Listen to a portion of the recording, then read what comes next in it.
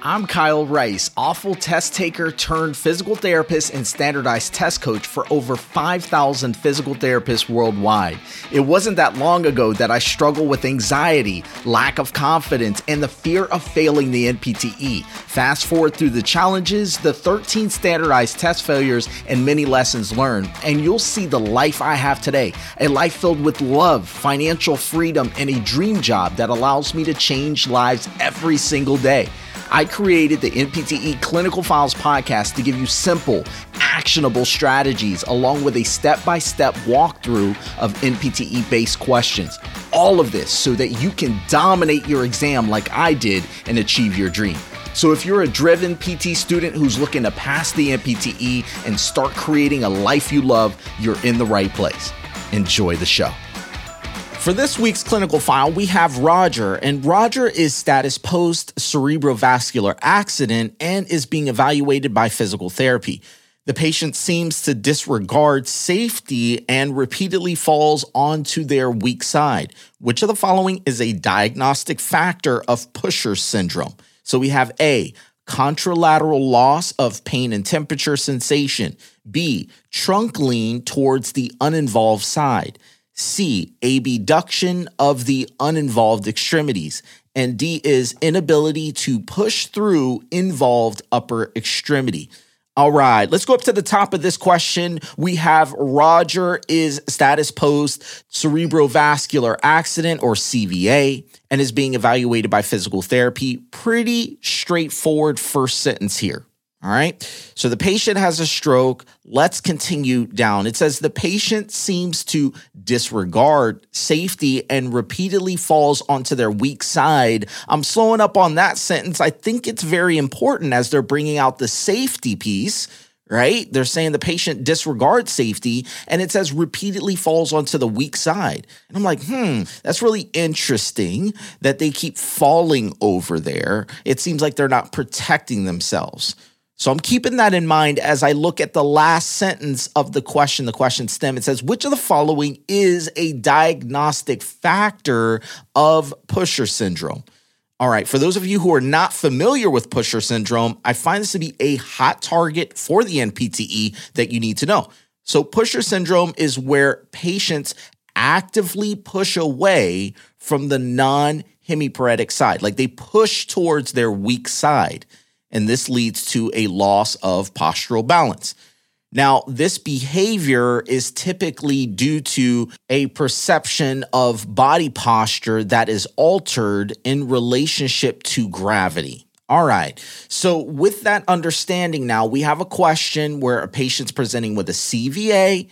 They have a disregard for safety. They're repeatedly falling onto their weaker side. The question's really asking which of the following is a diagnostic factor of Pusher syndrome, not just CVA, but Pusher syndrome specifically. So for those of you on the podcast, let's go through the answer choices again. We have A, contralateral loss of pain and temperature sensation. B is trunk lean towards the uninvolved side. C is abduction of the uninvolved extremities. And D is inability to push through the involved upper extremity. All right, let's go ahead through these answer choices, rolling in and rolling out. We got this, people. We got this.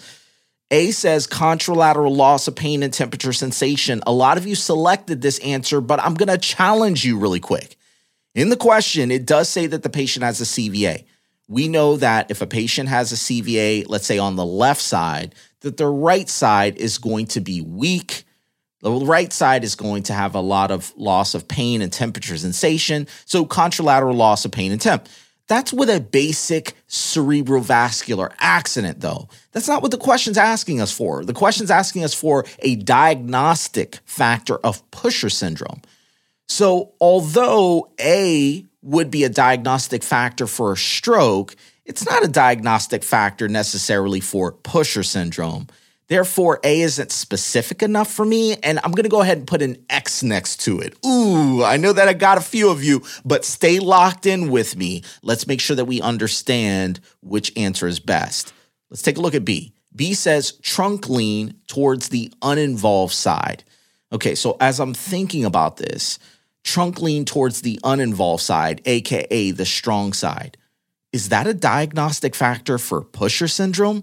The answer to that is no. If anything, I would see trunk lean towards the involved, aka weak side. All right. So B is not correct. It's not a diagnostic factor for Pusher syndrome. Putting an X next to it, let's get it. Let's take a look at C. C says abduction of the uninvolved extremity. I love to change these fancy words that they use, like uninvolved.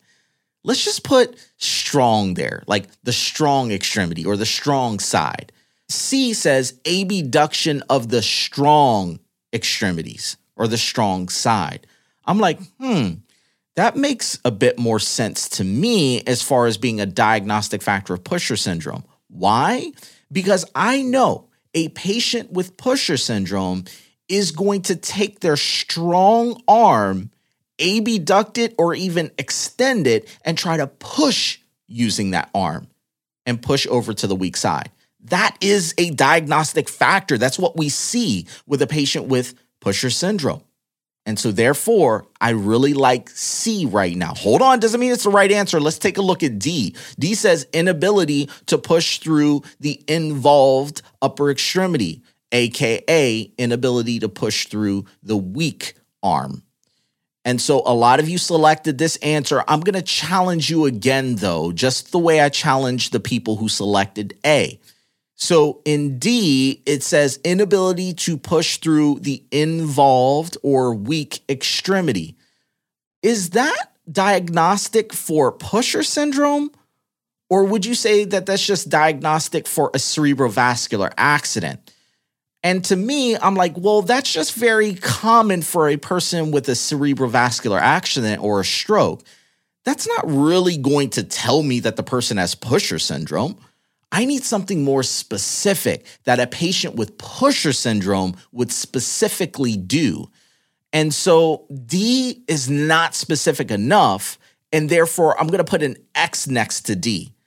Guess what? That leaves me with my final answer of C, abduction of the uninvolved extremities. Congratulations to those of you who got this one correct. If you didn't, ask yourself why. Why didn't I get this one correct? I will tell you right now that Pusher syndrome is a target that the NPTE likes to hit on because it is something that shows up with patients who have a CVA. And so definitely want to make sure that you understand the safety regarding this condition and then why this is really happening. If you have trouble with this concept, hit me up in my DMs on Instagram. It's at the PT Hustle. That's my handle. Or you can shoot me a text message, 724-213-7900. Yeah, hit me up. All right. Now, what I want to do, though, is pull you into a major concept that you need to understand in order for you to do well on the NPTE. So first, let me tell you what we found. We've been finding that a lot of our students are getting questions wrong because they think the NPTE is all about finding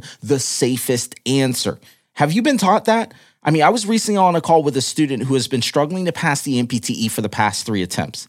Now, she was in a pretty tough school in California, and although she wasn't the top of her class, she wasn't the bottom either. She didn't think that she'd end up failing the NPTE, let alone 3 times. Well, she got a rude awakening because all of her classmates passed the NPTE, leaving her the only one who didn't. Her school pass rate was like a 96%. She was the only one who didn't pass. So you know how it feels when you start to get behind. Like everyone else is doing better than you and you can't catch up. You start feeling insecure. You're not worthy of being a PT now. And overall, you just start feeling disappointed in yourself. Well, this is where she was.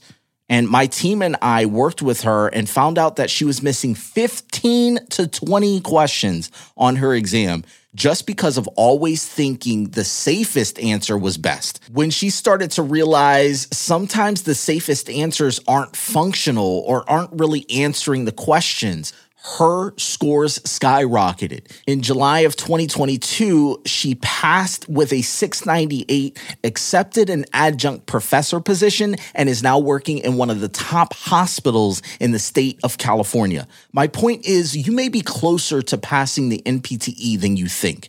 Your practice exam scores may be telling you that you suck, you're below average, or you'll never make it. but I say you're on the cusp of destroying this NPTE and getting your dream job. So if you're a PT student who is consistently getting lower scores on practice exams and you feel that you're missing something important, you probably are. I'm inviting you over to join my free private group on Facebook where we provide free help and classes to help you raise your NPTE score. Join us right now at www.nptegroup.com. Hi, this is Kyle, and thanks for downloading the podcast. I always enjoy spending this time with you, and I hope that you leave today feeling motivated and with a better understanding. Make sure to subscribe to get new mock NPTE questions each week. I deeply appreciate your support. It helps keep this mission going. And as I always say, keep learning, stay committed. I'll see you next time.